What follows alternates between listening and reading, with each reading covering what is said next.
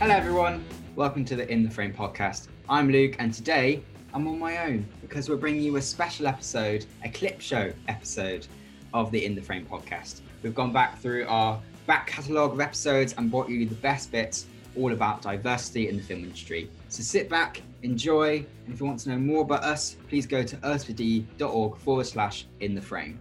Subscribe to us on YouTube, follow us on all the social media platforms. If you're listening to on Spotify, Apple Music, Google Podcasts, welcome. Please enjoy and remember to leave a review or give us a follow. We really, really appreciate it. And so thank you very much. And talk to you guys soon. Enjoy.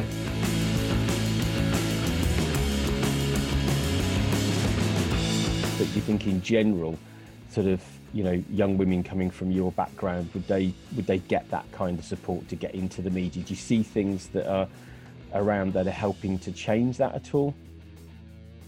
Well, yeah, I mean, I think particularly now as these sort of courses and being able to use, you know, the technology that we have access to is a lot more encouraging. You know, a lot more people are doing media. Media is a part of our lives, you know, self-promotion, the internet, all of these things are there. But I think when I was starting out, none of those things were there. And what was the biggest thing was BBC. You know, that was the end goal. If you were from an Asian background, the end goal was you will get a job at the BBC. You know, that's a really good job to have because it's a job for life. And I think in some ways that's a bit harder because what I wanted to do was not that. You know, I didn't want the job at the BBC. For different reasons, for lots of different reasons. I mean, dyslexia was something that held me back, which is why I always thought that's not for me. When I was growing up, that is. But I think today, I don't see a lot of female Asian directors / programmers, because I'm programming Screen Dances, but I don't see many women that are independent filmmakers.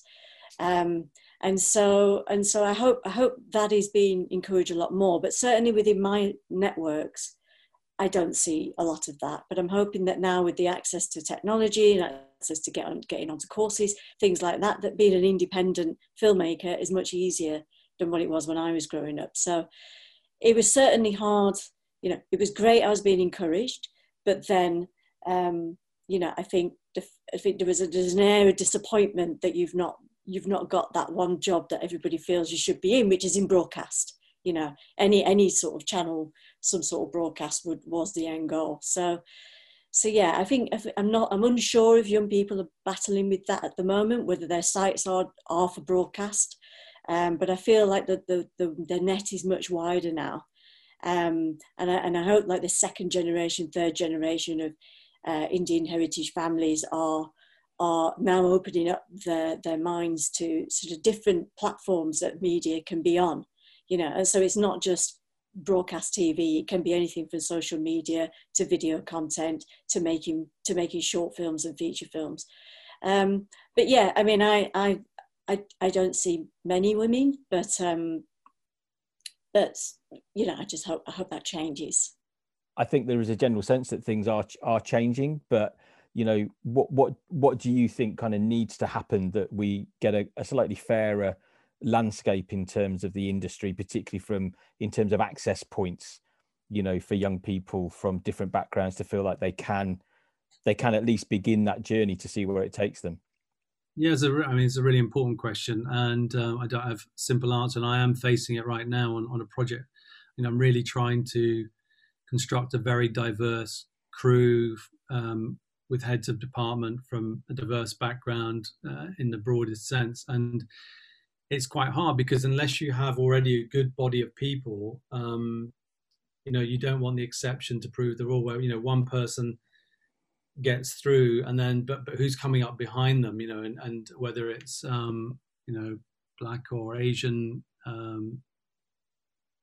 DOP or, you know, whatever the sort of minority you're looking at, it's the volume is not there at the moment. So it's how to get the volume. And I think that is through the next phase of education and training and apprenticeships. And it's that's where it has to happen, because you just need volume. You need volume so that when you don't want to all be scrabbling around for the 2 or 3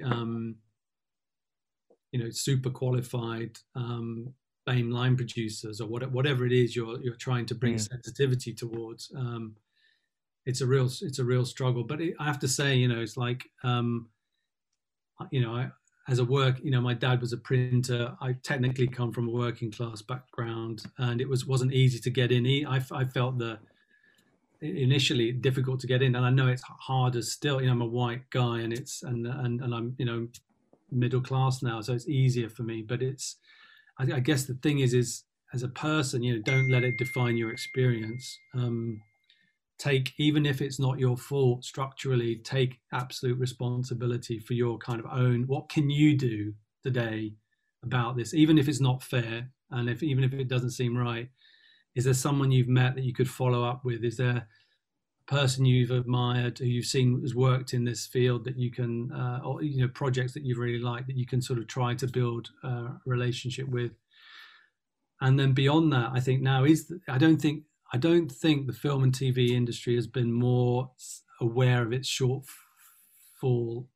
its failings as it is now. And now is a good time to shout about your desire and your need to sort of get in this business, and don't be shy and timid about pointing out why it's time for you to be getting a chance. And again, be polite, respectful, but be noisy. And I genuinely think.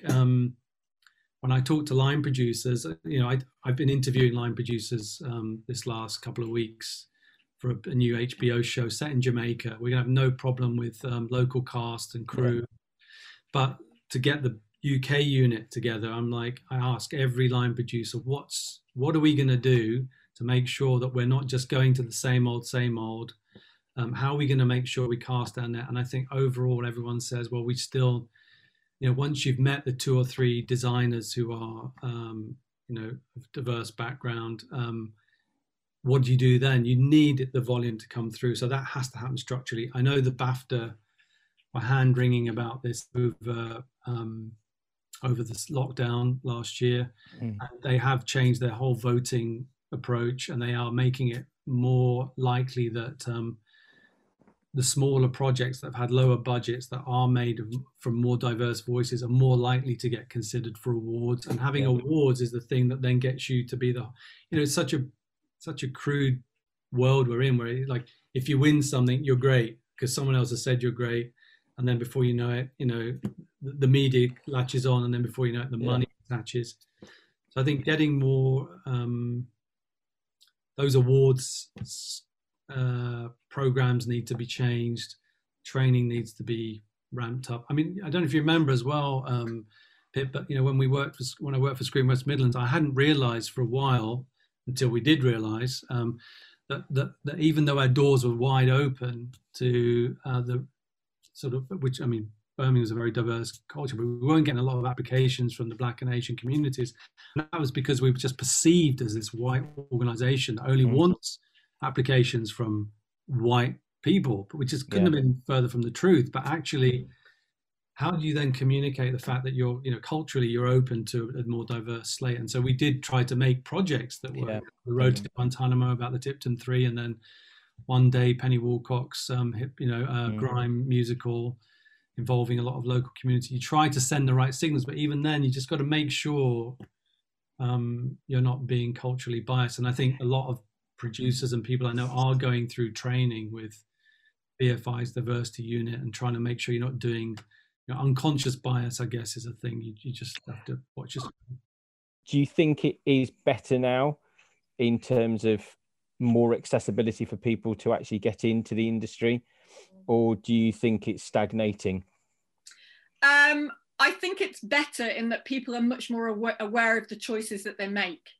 I remember having conversations with people at one of the companies that I was working with about, how and where we chose to look for people that might, apply for a job, or, where we might look for candidates. And I remember at that particular time, somebody turning around and saying to me, well, I thought we'd just choose the best person for the job. And I said, yes, but it depends where you're looking for the people that come to do the interview before you choose who's the best person for the job. If it's, all the sons and daughters of people that work in the company that are kind of want to get into the industry, that's a very small pool of talent. But if we're advertising it in different places, in different parts of the country, spreading your net wider, then that will make a real difference to who comes in. I think we need a real mix of experience. Yeah. And I think, going back to my own experience of, people like us don't work in TV. I remember at the time I was growing up on Merseyside, Brookside was on TV, and Boys from the Blackstuff had just been on TV. And I remember looking at those two things and deciding that my dad must be completely wrong, because if there was nobody like me working in TV, then how did those two programs get made? I think there is a big thing about, if you can see it, you can be it. Yeah. And I think we do need to we need to think about experiences more widely, be open to different kinds of ideas and different kinds of stories. I think it's really interesting that in one country where a film body, a film council for that country, decided that they were going to give their funding equally to male directors and female directors. What was really interesting, there was that in the following years when those films were made, the films from female directors were getting more awards elsewhere, because they were telling stories that nobody had seen before and that felt different and new and unusual. They were standing out in the market in a different way. But that took people to make a difference, to say, actually, we're going to treat this in a different way. We're going to look at doing this in a different way. I think now there are many more training opportunities and schemes that look for people from a diverse range of backgrounds. And then there's awareness of that in a way that there hasn't been before. I think the industry does change very, very slowly, but I think it is starting to happen. Thank God, not before time. If you could go back and say something to your, emerging self in those first years, as you're beginning to kind of see where you're going, think what you're doing, is there anything that you can kind of look on now with the experience that you have, so far, to say back to yourself, perhaps to help you at that point, that might be useful to our viewers? Yeah, I think one of the biggest things I would say to my younger self, and I'm talking to the 13, 14, 15-year-old who liked film, that hold on to your uniqueness, because, at that age, it was not an easy time to grow up, in a town like Blackburn. And so you do everything you can to kind of integrate, but also fit in to a certain extent, So some of your uniqueness, which back then would have been A, I'm Indian, B, I'm a girl, I'm a female, C, I'm interested in all these different things. I'm very, very sporty. For some reason, I'm very, very sporty. Cycled everywhere in Blackburn, which is probably why I cycle now. You've got amazingly unique pot of amazing elements there that make you Seema. And so I would, if I was to go back in that time, I probably don't, not just from 14, I would say up until you're 18, 20, 21, all of those years where you still, a bit confused about, not confused about your identity, but kind of a bit challenged by it, because you feel different, you think you're different. I would say, no, embrace your uniqueness, because that's what will get you where you're going to be. And I think particularly, if I hadn't have done that, I wouldn't have done the work that I now do with disabilities. If I look back on the last 6 years, most of the Screen Dance work has been all about working with learning disabled dancers or disabled arts or dance. And it's because I have, I guess, that insight, and for me, I'm incredibly inspired and passionate about making sure that I profile uniqueness in some way. And we're all unique, but I certainly would want to have told myself that when I was younger. Yeah. I was going to say that there's something about the other side of the camera as well, isn't there? There's the stuff that's behind, but I think to inspire, the next generation of young people who perhaps don't necessarily think this is a career they can go into. And I think it's great that, you know, the show that you did, Industry, you know, on the BBC, I mean, fantastic young black actor that's in the, yeah, you know, and I think it's just really important that we're putting that diversity on screen as well, and we're picking stories that are from those, you know, kind of diverse voices and angles of society that perhaps have not been looked at. I mean, I know Debbie, whose podcast comes out today, actually, you know, did 2 of Sir Steve McQueen's Small Axe projects as line producer, and I think, you know, I think that's another really important part of it, isn't it? That it's the stories that are being told, as well as all of the things you've talked about in terms of opening the doors and encouraging people into the industry. Exactly, and that was, I mean, one of the things that attracted me to Industry was its the diversity. I mean, on the page, you know, this was not going to be a load of white bankers. Nothing wrong with that, but you know, as a guy growing up in Tottenham, for me, my world was very diverse, and that's where I felt more comfortable, more than this kind of you know, Merchant Ivory world of you know, period drama. So nothing against them either, because I love them, but I just want to see more diverse voices. And if you look at my slate as a producer, it is very diverse, and that's I am looking for, you know, the next Steve McQueen and or the next Derek Jarman, if you like, you know, the next gay artistic, whatever it is. I think the more interesting voices are on the margins, and that's where I'm looking. So brilliant.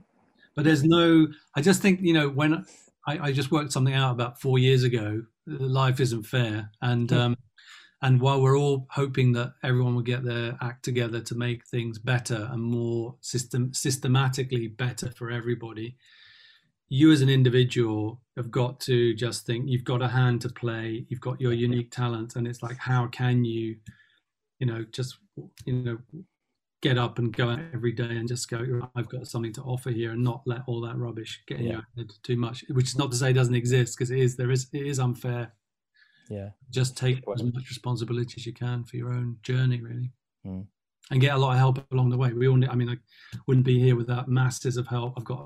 I've done this thing recently myself, is a list of mentors, and a list of, like, a tribe of mentors idea, where you've got people that you know are generally on your side, who generally like what you do, who probably would be quite happy to see you advance, as opposed to people who might be quite happy to see you fail.